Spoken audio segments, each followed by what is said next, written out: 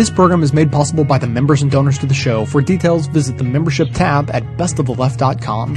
Now, welcome to the award-winning Best of the Left podcast with clips today from The Colbert Report, The David Pakman Show, NPR, The Progressive, The Daily Show, Jim Hightower, Media Matters, The Young Turks, The Onion Radio News, The David Feldman Show, and Le Show, with a bonus video clip for our Apple iOS and Android app users from The Daily Show. This is a very big week for Republican presidential candidates. Tonight, there's the debate in Iowa that will feature all the major players and Tim Pawlenty. Then, Saturday, of course, is the straw poll in Ames, a crucial test to see if a candidate can get Midwesterners to put down a food plate long enough to mark a ballot. But the big news today came from the Iowa State Fair in Des Moines, where in an attempt to appeal to more voters, Ron Paul had himself batter dipped and deep fat fried. That was good. A little chipotle sauce. Meanwhile, Mitt Romney was at the State Fair in his everyman dungarees when he was ambushed by liberal activists with a gotcha question about Social Security. And with his answer, Romney proved he didn't just dress like the average Joe, he understands the average Joe. We have to make sure that the promises we make in Social Security, Medicaid, and Medicare are promises we can keep. And there are various ways of doing that. One is we could raise taxes on people. That's not the way... Corporations are people, my friend. Yes. Corporations are people, my friend. They're like members of your family, your brother, fax machine, your Uncle Ben, your Aunt Annie, your Mama Celeste, your GoDaddy. Folks, I have been fighting this good fight for years. Corporations are legally people in the United States. Corporations are people. Corporations are people. Corporations are people too. Would you let your daughter date a corporation, sir? No, I would not. Wow. In this day and age, that kind of bigotry. It is time to remake Guess Who's Coming to Dinner, this time with an oil rig. And you know it is going to drive Spencer Tracy crazy to think about his daughter getting drilled. Now, with Romney's historic statement of corporate personhood, he has become this generation's civil rights champion, a Dr. Martin Luther Inc., if you will.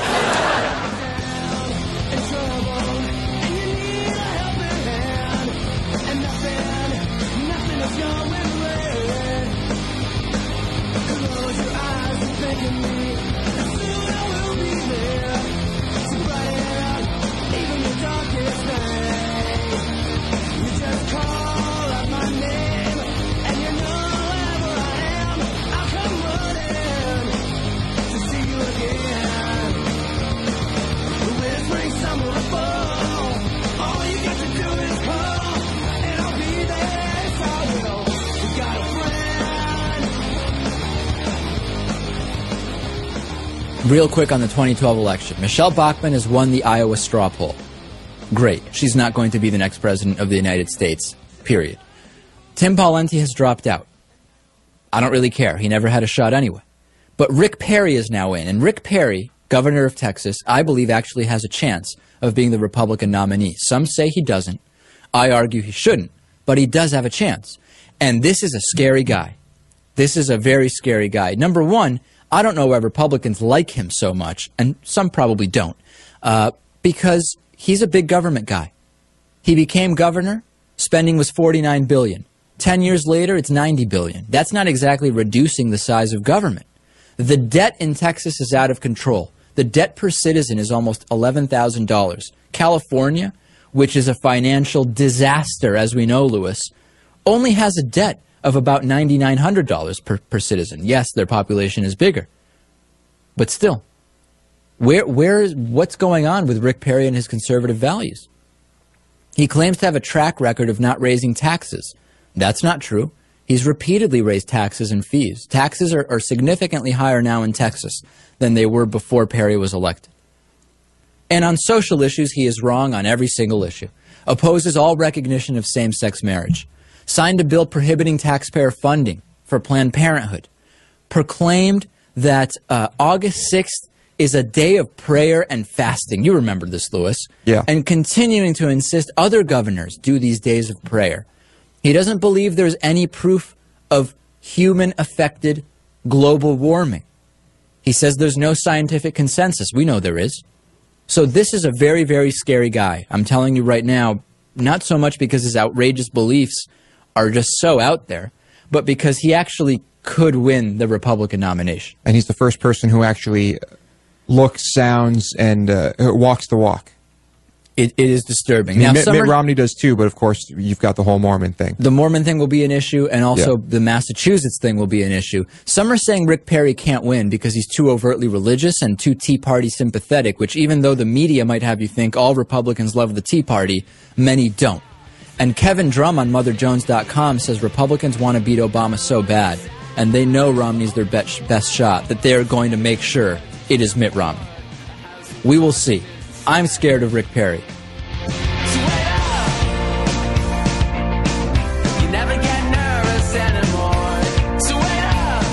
Hey, David Pakman here, host of The David Pakman Show at davidpakman.com. If you're like me, you're a regular listener of the award-winning Best of the Left podcast with Jay Tomlinson. If you like that, I invite you to check out my show, The David Pakman Show. Not only will you hear the best of the left, but you'll also hear some of the worst of the right, including some of the craziest bigots and racists around. But don't worry, I don't agree with them. Check out davidpakman.com, check out our show, continue listening to Best of the Left podcast, and even consider becoming a member of The David Pakman Show, all at davidpakman.com.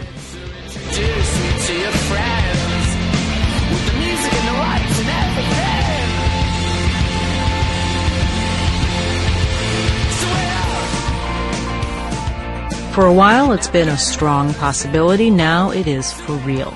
Texas Governor Rick Perry is running for the GOP presidential nomination. He will officially make his intentions clear during a speech tomorrow in South Carolina. NPR's Wade Goodwin has this introduction to Perry and his political career in Texas.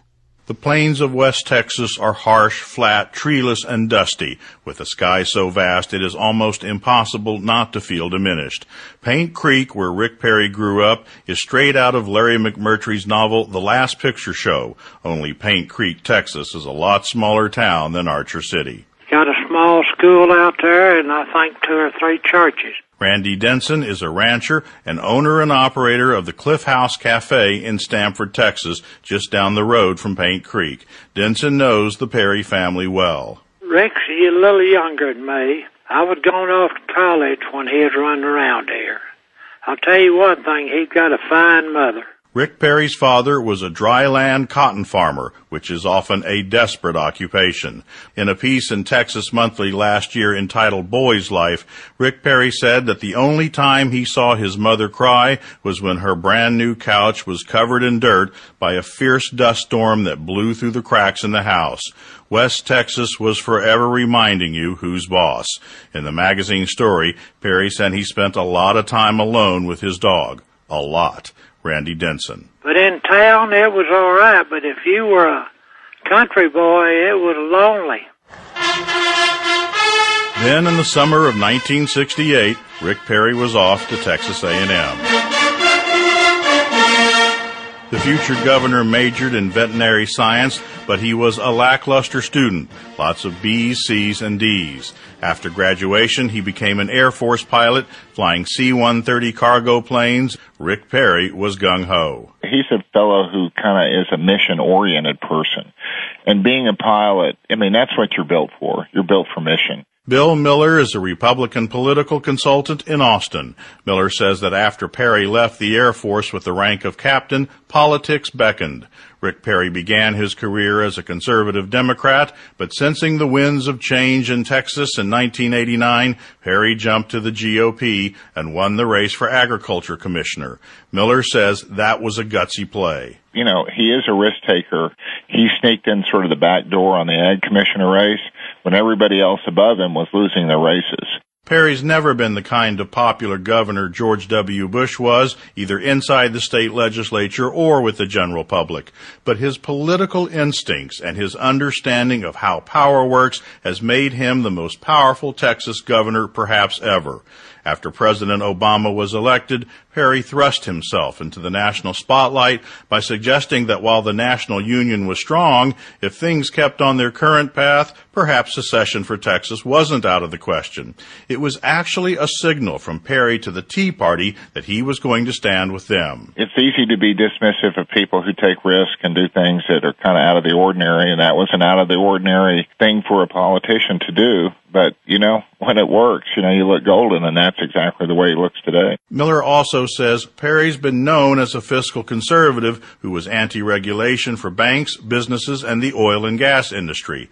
But in the last few months, Perry has begun to describe the way he sees world events through the prism of the Bible. I think we're in a time of great revival in this world. In an interview with televangelist James Robison in April, Perry saw the world economic crisis as a necessary trial that must be endured to teach a biblical lesson. To bring us back to those biblical principles, not spending all of our money, not asking for Pharaoh to give everything to everybody and to take care of folks, because at the end of the day, it's slavery. Tomorrow there'll be a new sheriff in the GOP race for president, one who knows how to raise big corporate campaign contributions, someone who will not let any candidate get to the right of him, and a man who, in more than 2 decades of electoral politics, has never lost a race. Wade Goodwin, NPR News, Dallas. Could you be squeaky clean and smash any hope? Our democracy is the headline. Says you're free to choose. There's egg on your face and mud on your shoes. One of these days they're gonna call it the blues. Yeah, yeah. And anything is possible when you're sowing the seeds of love. Sowing the seeds of love. Anything is possible. Sowing the seeds of love. I spy tears in their eyes and look to the skies for some kind of divine intervention. One day after Rick Perry made his big announcement for president, he showed his true thuggish colors by going after Ben Bernanke, the head of the Fed. Perry said it would be almost treasonous for Bernanke to print more money between now and the election, even though printing more money is about the only thing that'll get the economy going at this point. And Perry added a kind of menace we haven't even seen in our nastiest presidential campaigns. If Bernanke does that, he said, I don't know what y'all would do to him in Iowa, but we'd treat him pretty ugly down in Texas. Now, what is that but the celebration of vigilante violence, bordering on a death threat? At best, it's childish, macho, playground bluster. And didn't we have enough of that with 8 years of Bring 'em on Bush? Perry might be even worse, as he's talked of the need to prepare for armed conflict with Russia, China, and India. That wouldn't make Washington inconsequential in people's lives, as he vowed to do the day he declared for the presidency. And anyway, he just wants to make Washington inconsequential so it can't regulate business. Thuggishness, recklessness, and market fundamentalism combined with real right-wing fundamentalism. That's the whole Rick Perry package for you. I'm Matt Rothschild, and that's how I see it. Head out with me, Matt's private, and we'll sail around the world. I will be your Ferdinand, and you my wayward girl. The mission of this show is to aggregate and amplify the best voices of the truly liberal media, and now you can play a critical role in helping fulfill that mission. I pick out the best clips I hear to share with you, and now you can do just the same thing extremely easily. Now available at bestoftheleft.com, each clip I play is made available individually with simple buttons that allow you to share your favorites on your networks through Facebook, Twitter, by email, and beyond. By myself, I can amplify this content to thousands of people, but collectively, we have the potential to reach millions. No kidding. Become your own media activist by taking 1 minute to share your favorite content a couple of days each week, help more people plug into the truly liberal media, and be an integral part of this extremely virtuous cycle. Thanks so much for your help. I love you, I have a drowning grip on your adoring face. I love you, my responsibility has found a place. But obviously, beginning tonight, our continuing coverage of Indecision 2012, Elephant Stampede to the White House. As you may recall, Sunday belonged to the fiery Congresswoman from Minnesota, Michelle Bachmann, whose stunning performance at the Ames, Iowa straw poll vaulted her to the front of the race. First of all, congratulations on your victory. But that was Sunday. After careful reflection, it was decided Monday and Tuesday belonged to Texas Governor Rick Perry, whose stunning entrance to the presidential race vaulted him to the front of the race. Charismatic, he brings a new excitement and a lot of buzz to the GOP landscape. In fact, Perry reminds me a bit of a former Republican contender, Michelle Bachmann, who brought so much excitement and buzz to the GOP landscape, lo, those many hours ago. But as of Tuesday night, Michelle Bachmann's win and Rick Perry's jolt of excitement belong to the ages. Squirrel! Do you think this is the field, or do you think we're waiting for Paul Ryan? Are we going to see some other people like a Paul Ryan? Somebody who could maybe appeal to moderate voters. I don't know, Paul Ryan. He's also, very young at 41, but he has ideas. I hope he runs. That was all from today. Why is that? It's never enough for the media. They're like children. Mom, can I get a Paul Ryan? I just thought you were Rick Perry. And you already broke your Michelle Bachmann. Oh. And before I get you anything else, where the is your Ron Paul? And don't tell me he's no fun to play with. Of course, it's not like during those 2 days with Rick Perry, we didn't have some good times. Perry comes from the radical country club that loves to remind white America President Obama is other, not like you. Getting America back to work is the most important issue that faces this country. Being able to pay off $14.5 or $16 trillion worth of debt. That big black cloud that hangs over America. That black cloud Perry is talking about is President Barack Obama. Wait, what?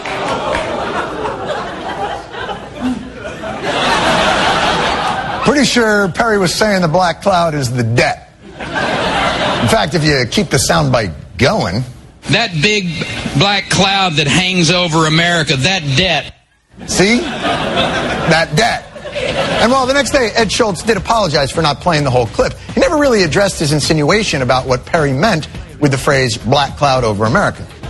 But I guess that's the thing about clouds. Some people see a racist dog whistle. Some people see George Washington wrestling a leprechaun.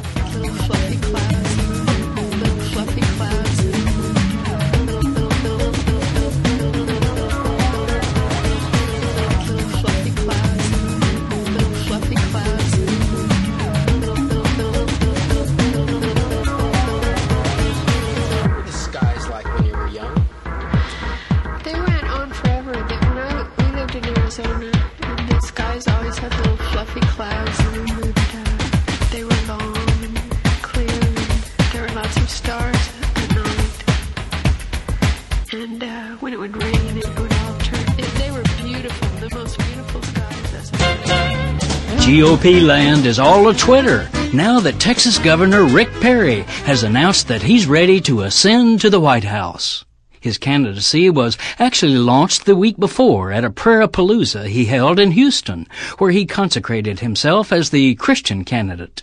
Only about 30,000 evangelicals attended Perry's public prayer spectacle in a cavernous football stadium, but the presidential wannabe got saturation coverage by the media, which has gone gaga over yet another small-minded right-wing Texas governor.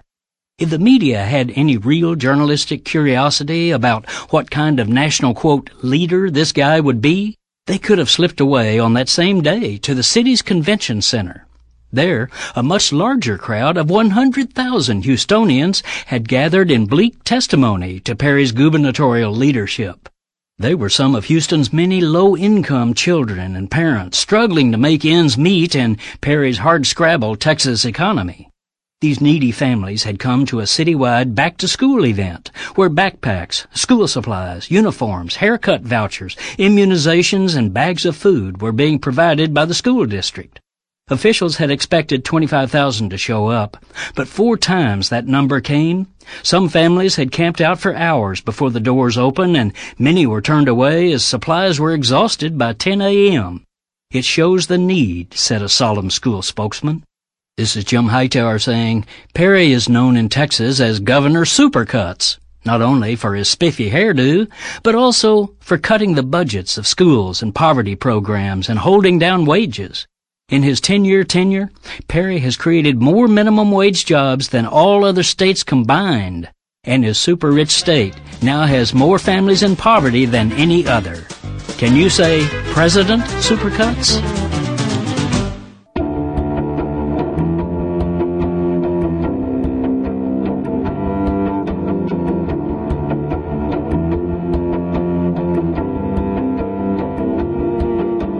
This is the Media Matters Minute. I'm Tori Brown.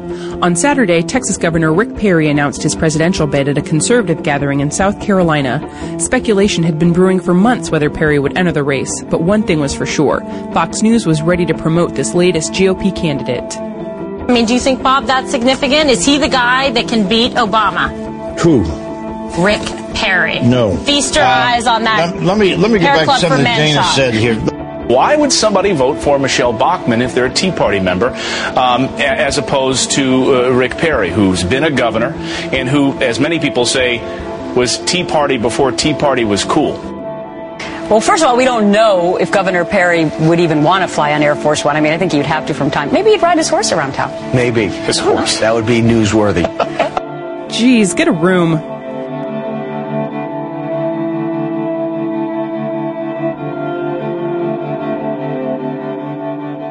Governor Rick Perry dove into Republican presidential waters this week with a splash the size of Texas.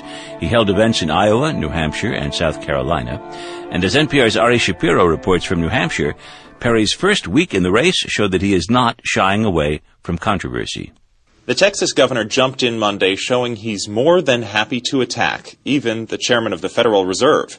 In Cedar Rapids, Iowa, Rick Perry said, "If this guy prints more money between now and the election, I don't know what y'all would do to him in Iowa, but we would treat him pretty ugly down in Texas." I mean, printing more money to play politics at this particular time in American history is almost treasonous, in my opinion. The Fed chairman is an independent post, and the current chairman was a Bush appointee. Republican guru Karl Rove, who worked in the Bush White House, was not amused. He told Fox News, "You don't accuse the chairman of the Federal Reserve of being a traitor to his country." And suggesting that we treat him pretty ugly in Texas, that's not, again, a presidential statement. President Obama was more forgiving, or some might say patronizing, on CNN. I'll cut him some slack. He's only been at it for a few days now. On Wednesday, Perry arrived here in New Hampshire, the country's first primary state, where he spoke at Politics and Eggs, a bipartisan meeting of business leaders. He planted a religious social conservative flag by saying that scientists have manipulated data on global warming. And I don't think, from my perspective, that I want America to be engaged in spending that much money on still a scientific theory that has not been proven. But scientists in most governments across the globe agree the data show that global warming is real and caused by humans. University of New Hampshire political scientist Andy Smith was at that breakfast. He says talking about social issues to a moderate New Hampshire crowd was not Perry's worst offense Wednesday morning. In Smith's view, the whole speech just belly flopped. Obvious applause lines didn't generate any applause, to the point where I, as an audience member, felt somewhat uncomfortable. It was like a comedian kind of falling flat on stage. On Thursday, Perry raised eyebrows again in coastal Portsmouth. I was trying to give her a warning. On a bright, sunny morning, he greeted people enjoying coffee and pastries at Popover's Cafe. A boy prompted by his mother asked Perry how old the Earth is. Perry said, "I hear your mother was asking about evolution. It's a theory that's out there. It's got some gaps." In Texas, we teach both creationism and evolution in our public schools, because I figure you're smart enough to figure out which one is right. Actually, creationism is not part of the Texas public school curriculum. Texas does call on students to evaluate and analyze evolution, which could allow teachers to discuss creationism. At popovers, a crowd of protesters hovered on the periphery. If they're all senior citizens, they don't have a thing in the world to worry about. They carried signs saying, "No Texas trash talk," and "Another Texas idiot for sale." 61-year-old George Carlisle is a bit more open-minded. He owns a local real estate company and lives right above the cafe. These guys are on, and these women are on 24 hours a day. And I think it's wonderful. But we've got to be ready to see their humanity, too, and their foibles and their flaws. If you put a microphone in front of Abraham Lincoln for 24 hours a day, I'm sure he'd say something stupid. 51-year-old Steve Scott is reserving judgment as well. The joke around New Hampshire is that, you don't really know anybody until you meet them 3 times. And that goes with the federal candidates. And do you have a favorite in the Republican race yet? I haven't met any of them 3 times yet. Now he's met Rick Perry once. Ari Shapiro, NPR News, Concord, New Hampshire. And I hope you're holding hands by New Year's Eve. They made it far too easy to believe that true romance can't be achieved these days.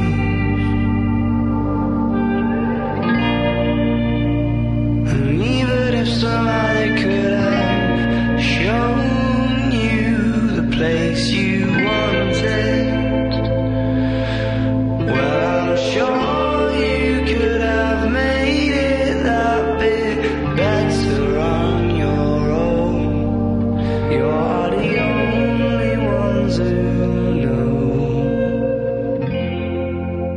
I have issued a challenge to Michelle Bachmann before. I'm going to double down on it now.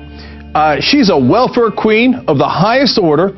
Her family farm takes federal farm subsidies for the American people, and she has not returned any of that money. In fact, she's making a lot of money off of it. Now, Michelle Bachmann claims that that's not true. Let me give you a quote that she said. She said, the farm, referring to the family farm that they have, is my father-in-law's farm. It's not my husband and my farm. My husband and I have never gotten a penny of money from the farm. Here's the only problem with that. It is 100% certifiable lie. Now, that's a strong statement. How do I know? Well, I looked at Michelle Bachmann's tax records. It's the taxes that she filed. And remember, she's a tax attorney. So it's not like, oh, golly gee willikers, I didn't know what was happening with my taxes. Okay? So what did she say in her taxes in 2009? Made money off the farm.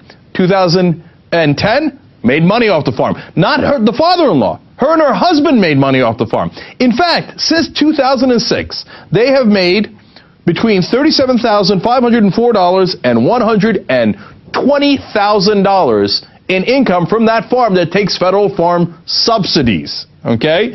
And how much is the farm worth? Well, we know because, again, it's in her own tax forms. They estimate that the farm is worth between $500,000 and $1 million.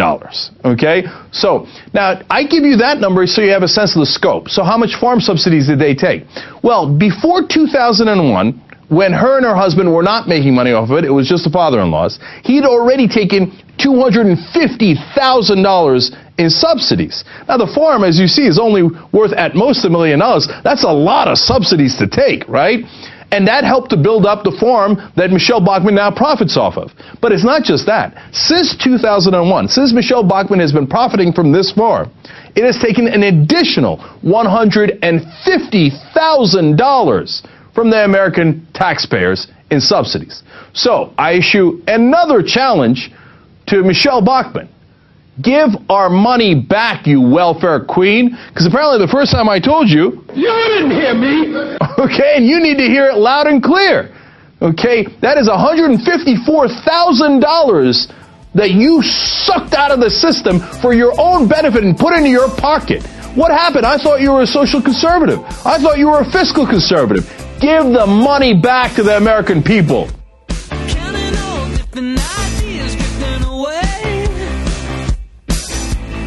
As an anti-consumerism advocate, I'd like to encourage you to shop less, don't buy things you don't need, and only buy the necessities from local, independently owned businesses. That said, if you don't take this good advice, then at least there's a way to shop that helps support this show at the same time. Simply click through to Amazon.com, just one of the major companies under constant boycott by one liberal cause or another, from the banner posted at bestoftheleft.com. Better yet, click through just once and bookmark that link to use every time you shop. Your shopping experience will be identical to normal. It will cost you nothing extra, but 7 to 8% of the cost of your order in soulless corporate blood money will be siphoned off and used to tremendously support the production of this show. Thanks for doing the right thing, whatever you consider that to be.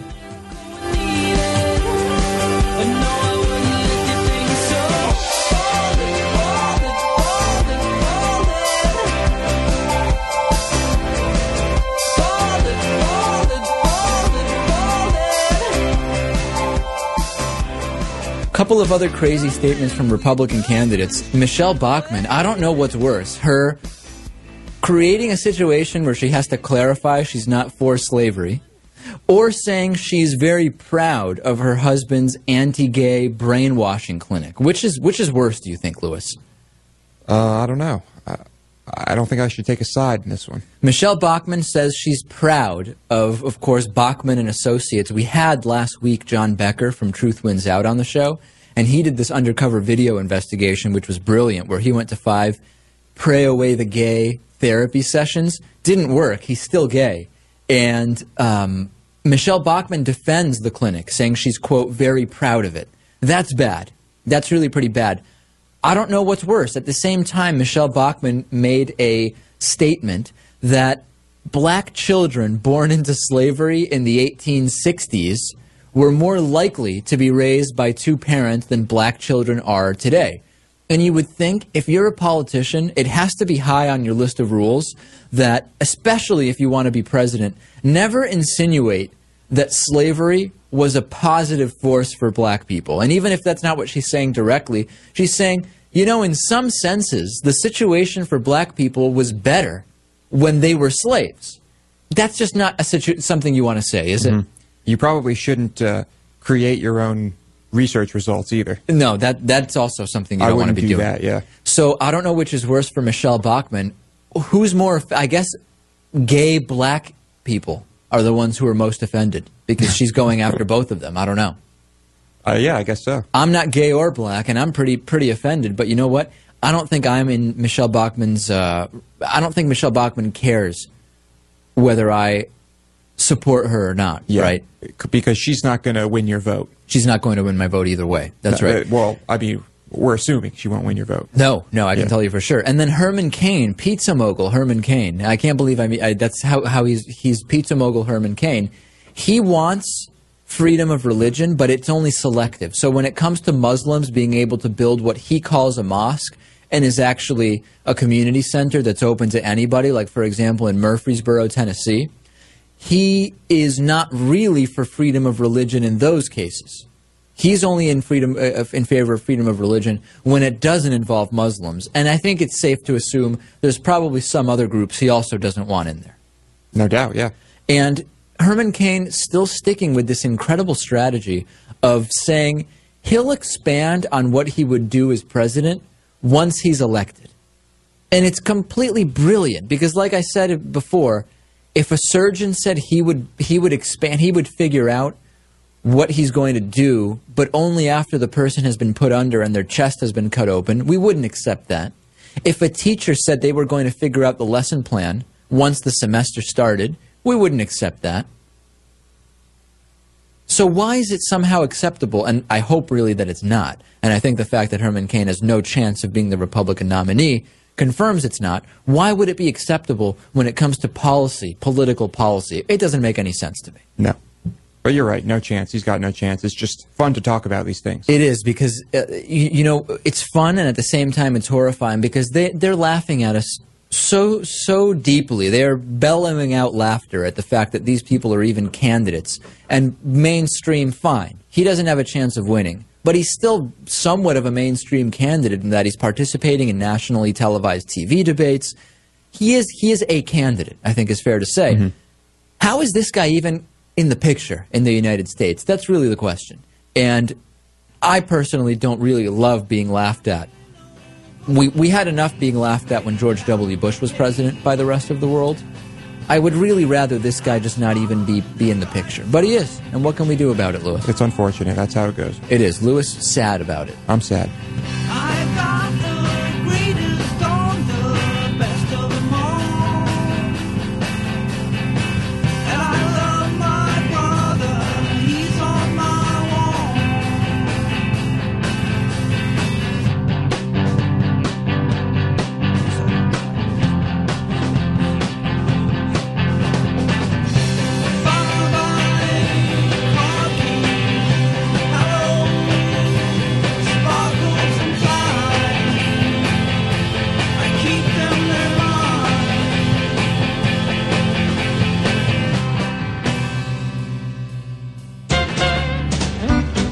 If you find it necessary to declare on national television that, quote, I am a serious person, you're probably not.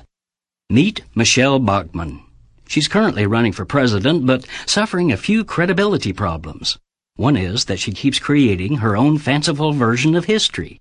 For example, she recently bewildered Iowa voters by asserting that the Founding Fathers had magnanimously included every American in the nation's new government. Quote, it didn't matter the color of people's skin, she marveled. It didn't matter whether they were of a higher class or a lower class. It made no difference. Seriously? Indeed, Bachmann plowed straight ahead into a fantasy about the founders' glorious work to free the slaves. She insisted that these wealthy, white, slave-owning men, quote, worked tirelessly until slavery was no more in the United States. Seriously. No surprise, then, that the Congresswoman also invents her own personal history. While she unsparingly attacks Washington's spending addiction, she apparently doesn't own a mirror. It turns out that her husband's counseling clinic has received thousands of dollars in state and federal grants. Oh, she dodges, those tax dollars didn't come to us. Seriously? Yes, she explains, the money went to train our clinic's employees, as though that's not a subsidy for their business. Then there is the $260,000 in subsidies for her family's farm. Oh, she dissembled, that went to my father-in-law, adding that I have never gotten a penny from the farm. Seriously? But wait, she's listed as a partner in the farm, and her financial disclosure forms report that, in fact, she has received $105,000 in income from it. This is Jim Hightower saying, Bachmann says she wants to take government back, and in all seriousness, it looks like she's already clawing back her piece of it.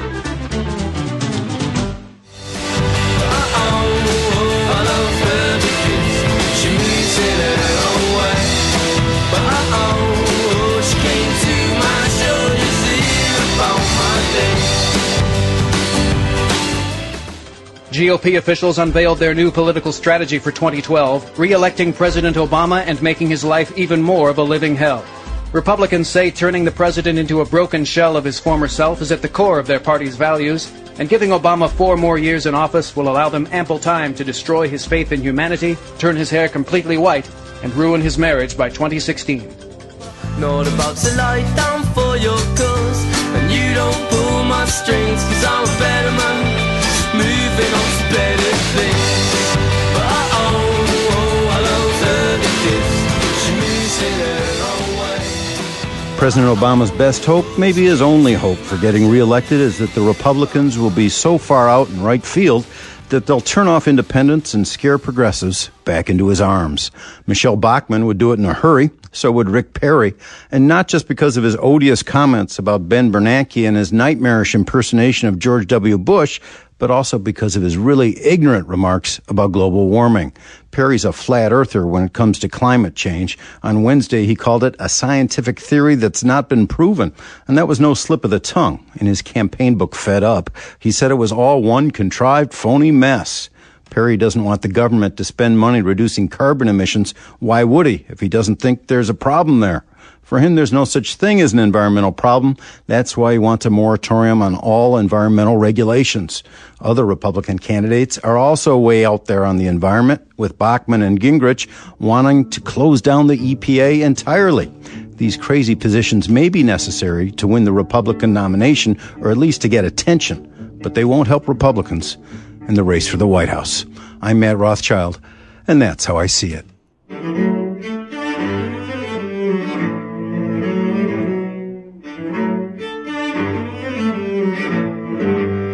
This is the Media Matters Minute. I'm Jess Levin. Previously, the right-wing media chastised President Obama after he announced a Midwest bus tour focusing on jobs. The headline at FoxNation.com read, quote, Obama copies Palin, plans bus tour. This week, as the actual tour rolled out, conservative media figures found even more to complain about. But let's be honest, he doesn't have to waste your tax dollars and travel around in a $1.1 million luxury liner to find out what's on the minds of these so-called commoners. Any idea how much this might cost the taxpayer? By the way, he flew there on Air Force One. He flew there with the Secret Service, the entourage. We're talking, look, I'm a money guy, numbers guy. I'm guessing it's going to be in the millions. According to Secret Service, the buses will end up paying for themselves over a projected 10-year lifespan. Also, one of the buses will be used to transport and protect the eventual Republican nominee.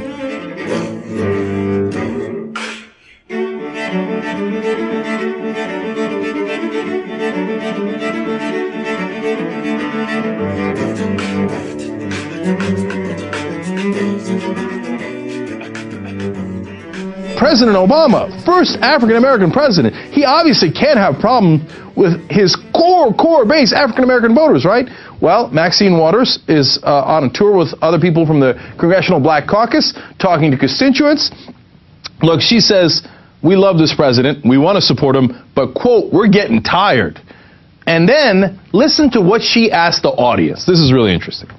We don't put pressure on the president. Let me tell you why. We don't put pressure on the president because y'all love the president. You love the president. Just a minute. You're very proud. We do. You're very proud to have a black man. That's right. We are. First time in the history of the United States of America. If we go after the president too hard, you going after us. Hey. She says, look, but did you hear that at the end? They're like, go after him. And she said, you love the president. A lot of people were like, I don't think so. Now, look, I'm sure there was disagreement in that room, but you saw they were like, go, go, go. But it's fascinating because she's admitting, hey, look, if you let us go with what we really think, apparently they'd go after him pretty aggressively. She's saying that they're putting on the brakes because they're worried about their constituents. Look, she said in other parts, like, we don't know why on this trip that he's in the United States now, and he's not in any black community. We don't know what the strategy is.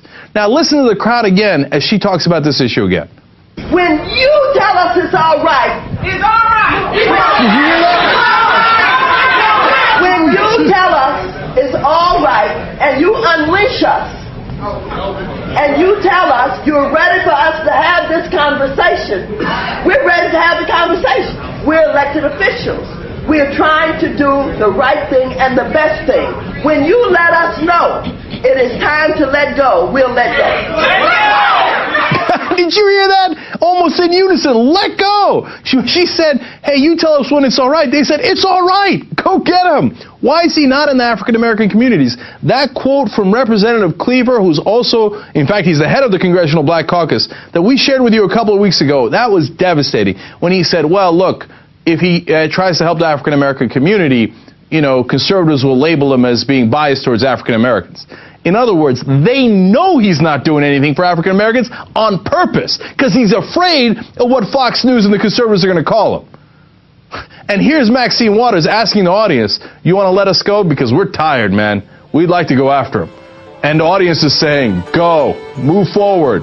Because if he's not going to help African-American constituents, what's the use in the first ever African-American president if he's going to do the opposite and ignore you completely because he's afraid of the conservatives? I could never pretend that I don't love you. You could never pretend that I'm your man. That's exactly the way that I want it.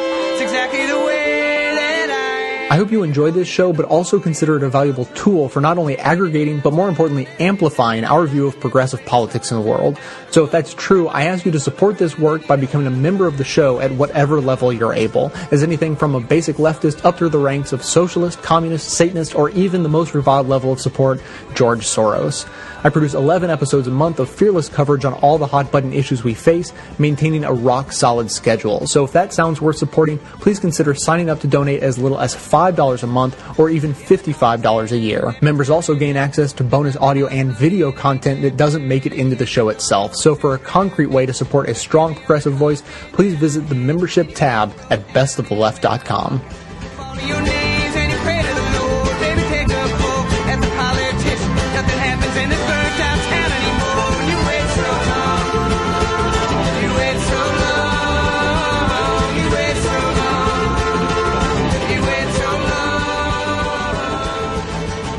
Speaking of Dr. Martin Luther King, his Washington, D.C. memorial is scheduled to be unveiled over the weekend, weather permitting, and that would be just in time for the 48th anniversary of his historic I Have a Dream speech. President Obama plans to speak, but I wonder what the I Have a Dream speech would have sounded like if President Obama delivered it 48 years ago instead of Dr. Martin Luther King. So let's turn on our presidential what-if-a-tron and find out, shall we? Okay, just punching in some information here. I Have a Dream speech. Replace Dr. Martin Luther King with President Obama. Set dial to 1964, Washington Mall.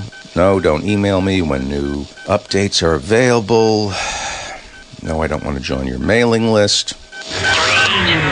Major combat operations in Iraq have ended. In the Battle of Iraq, the United States and our allies have prevailed.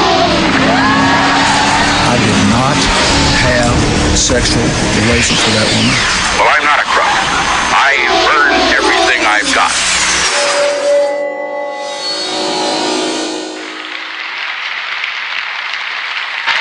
I have a dream that one day this nation will rise up and live out the true meaning of its creed. We hold these truths to be self-evident, that all men are created equal. Now, of course, some people are admittedly more equal than others. Everybody knows that. And those of us who are less equal have an obligation to work in a bipartisan manner with the people who are more equal. I mean, that's just common sense. I have a dream that one day on the red hills of Georgia, the sons of former slaves and the sons of former slave owners will be able to sit down together at the table of brotherhood. And naturally, the sons of the slave owners will be, don't get me wrong, they'll be at the head of that table. But, you know, just being at the same table is a pretty good deal. I have a dream that my two little daughters will one day live in a nation where they will not be judged by the color of their skin, but by the content of their character. And maybe a little bit of their race, too. I mean, we're all human. We're all a little bit racist. And we need to hear the points of view of folks who are rabidly, violently racist, too, and get them involved in the debate. I have a dream today. We've been warned against offering people of this nation false hope. But here's what I think is fair. That over the last 2 years, in an emergency situation, our basic attitude was, we've got to get some things done. But in order to do that, basically worked with the process as opposed to transform the process. And there's no doubt that that frustrated folks. But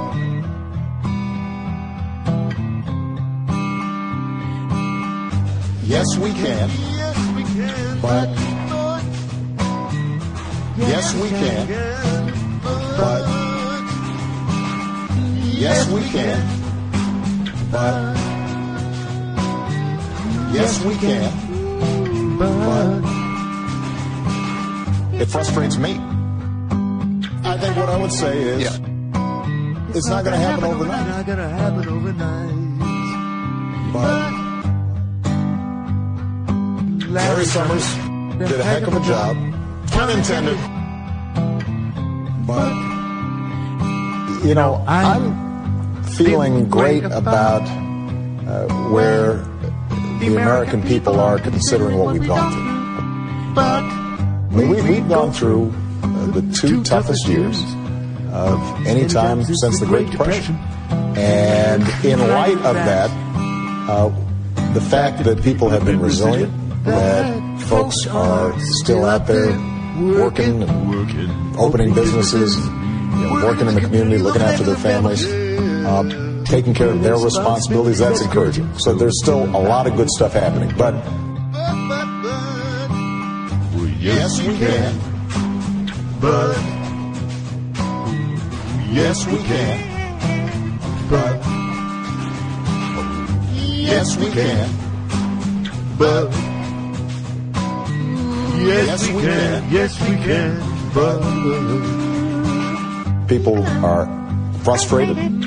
You know, a lot of folks are hurting out there still. And, you know, in that environment, I think that they're hoping that we can do a little bit better here in Washington than we've been doing. But yes, we can. But yes, we can.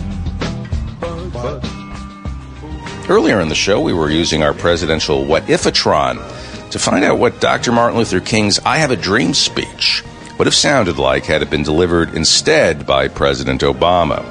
Since our presidential What-If-A-tron is still on, let's go back to 1964 and hear more of that speech.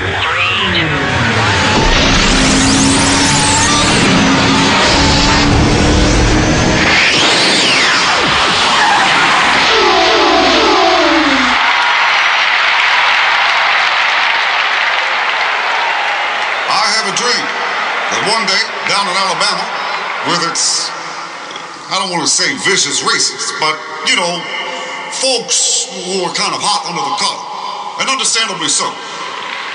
One day right there in Alabama, little black boys and black girls will be able to join hands with little white boys and white girls as sisters and brothers. But, you know, they won't date or marry each other.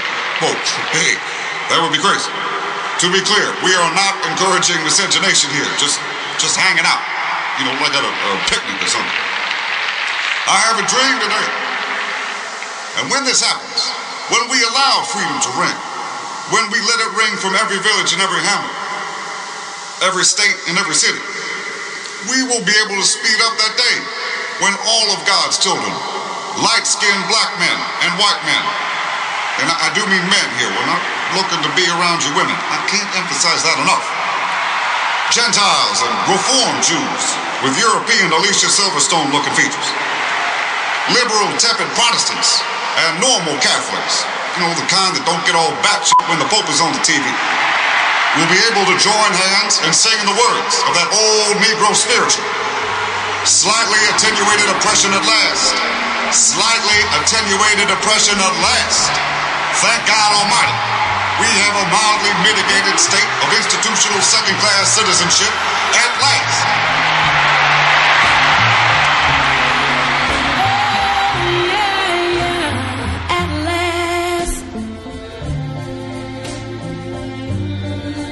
The skies above the blue,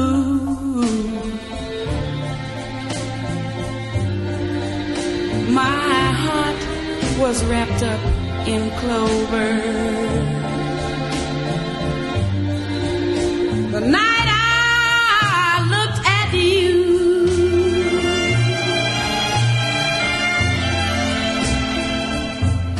I found a dream that I could speak to, a dream that I can call my own. I know the Latino voters have been displeased. We've done a number of stories on that. There's a strong Latino activist by the name of Roberto Lovato. He's been on the Young Turks a number of times. He's now leading a Latino organization called Presente.org. And you don't know that man. But I do, okay? And I know Roberto Strong, right? So it kind of surprised me when I saw this first quote about President Obama. He said, "We don't need to discourage people from voting for President Obama." I said, oh, that's interesting. Until you hear the second part of the quote. Then he said, he's doing a smashing job of it himself. So, look, he points out that in 2010, in the fiscal year of 2010, they deported 393,000 people, breaking all records and way outpacing George W. Bush. Which leads to Roberto's next comment. He said, "We know that the people in the Obama campaign are running a campaign that assumes that Latino voters will take anything over a Republican, including a Democrat that is worse than a Republican on immigration. Our actions are to show that you're wrong." So, here they come. And they're not playing around. Now, look, he's saying, what do you want us to do? You're deporting more than Bush. And other activists have said, look, in order to deport that many people, you're down to traffic tickets. Okay, you got a traffic ticket, you're gone, etc. In fact, the Obama administration claims, hey, look, we're looking hard to find out who has criminal records and then deporting them, which everybody agrees with, right? But then we just found out that at least 50% of the people deported did not have criminal records, right? I mean, they are being absolutely gung-ho in this process. Now, when you look at the effort put into the other side of the coin, so what happened in terms of immigration reform and pathway to citizenship? Nothing. Squat. Zilch. They tried for the DREAM Act, which, by the way, back when the political spectrum shifted so far to the right, was a Republican idea. Where, hey, look, if you're going to go to school or you're going to join the Army and you're undocumented and you were brought in when you were a young kid, you could at least go to school if you're under scholarship or join the Army, etc. Now the Republicans, of course, are dead set against it, and Obama couldn't even get that passed, right? And he didn't even try on pathway to citizenship. So people like Lovato are saying, hey, you didn't try on this, but when it comes to deportation, you're trying your ass off. Now, look, here's why it doesn't make any sense for Obama politically, too. Because all those deportations, are they going to get him a single vote? Think about that for a second, because that's really important. Okay, is he going to turn around to Republicans, independent voters, etc., and say, look, I deported the hell out of these folks over here, okay? So if you're looking for somebody who's tough on immigration, it's me. Even if that's true, which I think it is true, and Roberto Lovato and a lot of other Latino immigrant activists think it's true, you think you're going to get conservatives who are concerned about immigration and border reform and all that stuff to say, oh, yeah, Obama's our guy. Obama's been so tough on that. Yeah, I'm going to vote for Obama. You think that's going to happen? Good luck. But you know what? But you're not even making that case. How would they even know? The only people who know are actually on the side that it might vote for you that you're hurting, right? So the people who are on the other side who want to be tough on immigrants, they don't even know that you're 10 times tougher than Bush is in deportations. So how do you plan to get a single vote out of it? Do you understand? It's a strategy that makes no sense. Even if you thought, well, Obama's playing, 12-dimensional chess and he's playing rope-a-dope and that's why he's agreeing and doubling down on Republican strategies. But he isn't going to get a single vote for that. And he's losing the Latino vote in droves. Look, here's what Congressman Gutierrez says. He says they're going to stay home. Look, Lovato says, the final quote from him is, the idea is actually to save the Obama campaign. Because if you don't turn around, the Latino voters, we're connected to them. We know them. You're not fooling them. At best, they're going to stay home. Don't be stupid. Don't do that. It's not like the Latino activists are looking for a Republican president. But they're saying, you got to give us something. Otherwise, when I go to talk to somebody and convince them that they should vote Democrat, how in the world would I do that? They said, but wait a minute. He's much tougher than Bush in those regards. He's going to get 0 votes for that. And on the other hand, he's going to lose possibly millions of votes. Again, unbelievably stupid politics.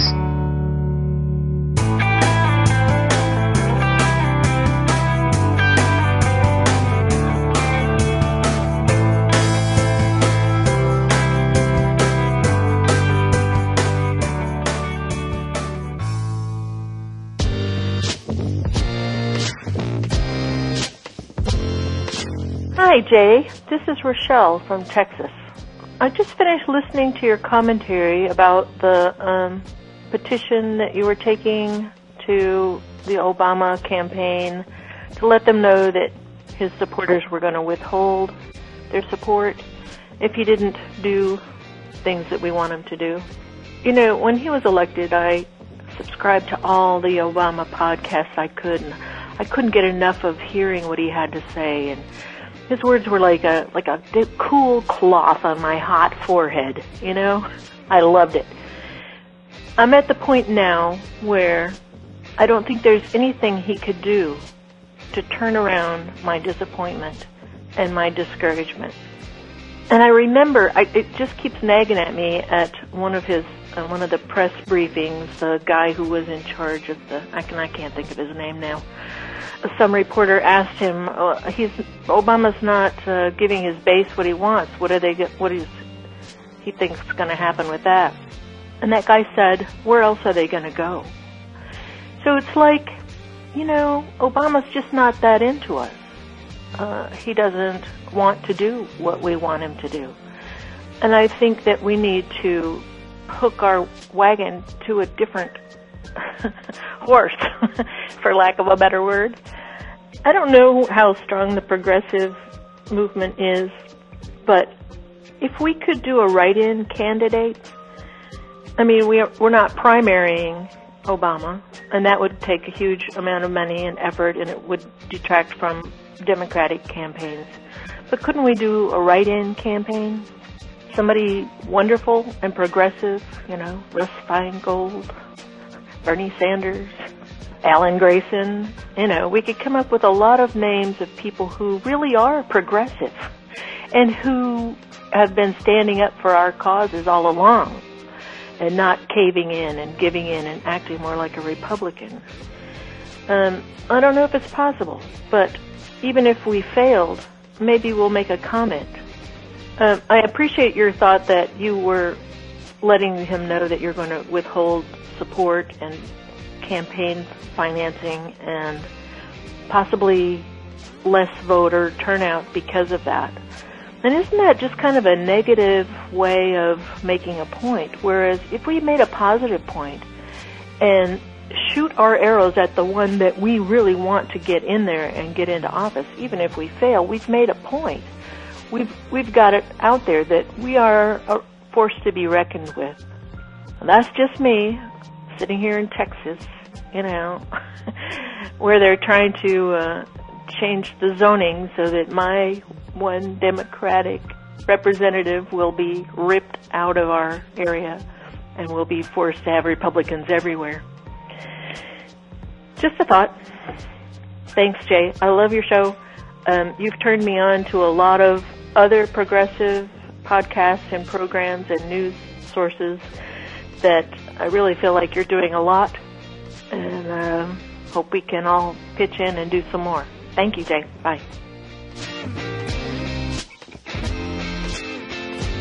Hey, Jay, this is Bess Marinoff.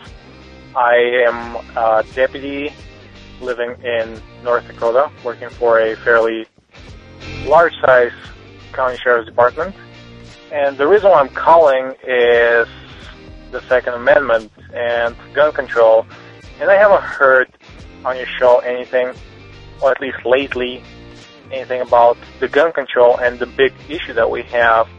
And one thing I don't understand when it comes to Republicans and to conservatives is why so many of law enforcement officers vote on the right side, and I really can't understand that. Let's put on the side that they vote against their own interests because, Republicans are always against the unions and against all those things that law enforcement officers would benefit.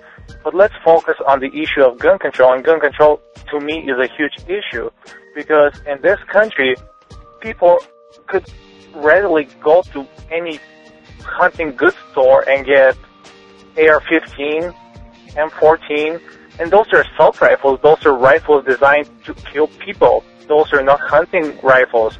And to me as a cop, when I go to a call, when I go to a domestic call, I would like to have the bigger gun. I would like to be the only person with the gun in that situation. I would not want to go to a situation that would involve alcohol or a very pissed off person, and to know that somewhere in the house there could be a loaded weapon with a bullet that is designed specifically for me. And that's one big thing I don't understand is, so many cops vote Republican and they are so pro-Second Amendment, and that's kind of voting against your own interests. That's allowing people to have the bigger and the better gun, because frankly, I do carry a .40 caliber pistol, and to me, I don't think it will be fair to walk, again, to a house that has an AR-15 assault rifle.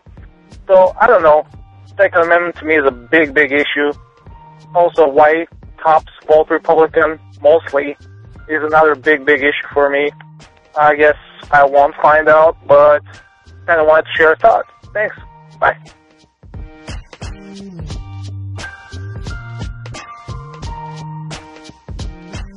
Thanks for listening, everyone. Thanks to all those who called into the voicemail line. If you would like to leave a comment, question, or activist call to action yourself to be played on the show, the number to dial is 206-202-3410. So today, I'm going to put an idea out there. It was not my idea. I have no idea if it's going to work. I have no idea if anyone will even be interested in it. But I'm going to put it out there anyways, and we're going to see what happens. An idea was submitted by a listener via email suggesting that some of the voicemailers who call in actually have, like pretty decent points to make, and that they do such a good job that this emailer was under the impression that maybe some listeners would be interested in submitting content of their own to be played on the show, like as actual content rather than just as a voicemail. So, they would actually they'd put a little bit more time into it. They'd, submit kind of a more polished commentary, 3 to 8 minutes, something like that, on a given topic, and, form it in the form of a short commentary. And then they would submit it. And which is a huge if, and, as the producer of the show called Best of the Left, I definitely take my job seriously and don't want to start putting, content on the show that doesn't rise to the appropriate level just because they're listeners, and I, would feel bad about telling them that they don't make the cut. But, so if it's good enough, well, then it gets submitted. And I actually really like this point that the emailer made. He said, and look, if they do the work and they submit content to you and it's not good enough to be played on the show, well, then hopefully they will still, take pleasure in the fact that they did this work and they feel good about it, and that it helped them kind of solidify their own thoughts and opinions, and by doing the work to organize their thoughts, they will be better off for it, whether or not that content ever goes out on the show. And I was like, you know what? When you put it that way, and I can put it that way on the show, that sounds like kind of a win-win. So if you're interested, this is open to anyone. For the time being, well, first of all, if you can record yourself on the computer and make it sound good, please do that. If you can't, go ahead and leave a voicemail. And, if you just want to tackle a topic, if you're a listener of the show, that there are all sorts of topics that get recycled regularly. Keep your comments relatively short. Obviously, the shorter you keep it, the less strict I have to be on the quality. If you have a 2-minute commentary that's okay, it might get on. If you leave an 8-minute comment, it's got to be awesome to make it in. So keep that in mind, and especially and the person who came to mind immediately, and I'm sure this will blow up his ego, it was Michael from Glen Burnie, because you guys don't know this, but as the producer, I know that Michael's voicemails are the ones who have to be edited the least, meaning he says and leaves the least amount of uncomfortably long pauses in his voicemails. And so I clean up all the voicemails, and I almost never have to clean up his. And I was like, Michael from Glen Burnie, he's pretty good, and he does a decent job of coming up with ideas that he'll always preface with, I had this idea and I've never heard anyone else mention it, so I wanted to mention it.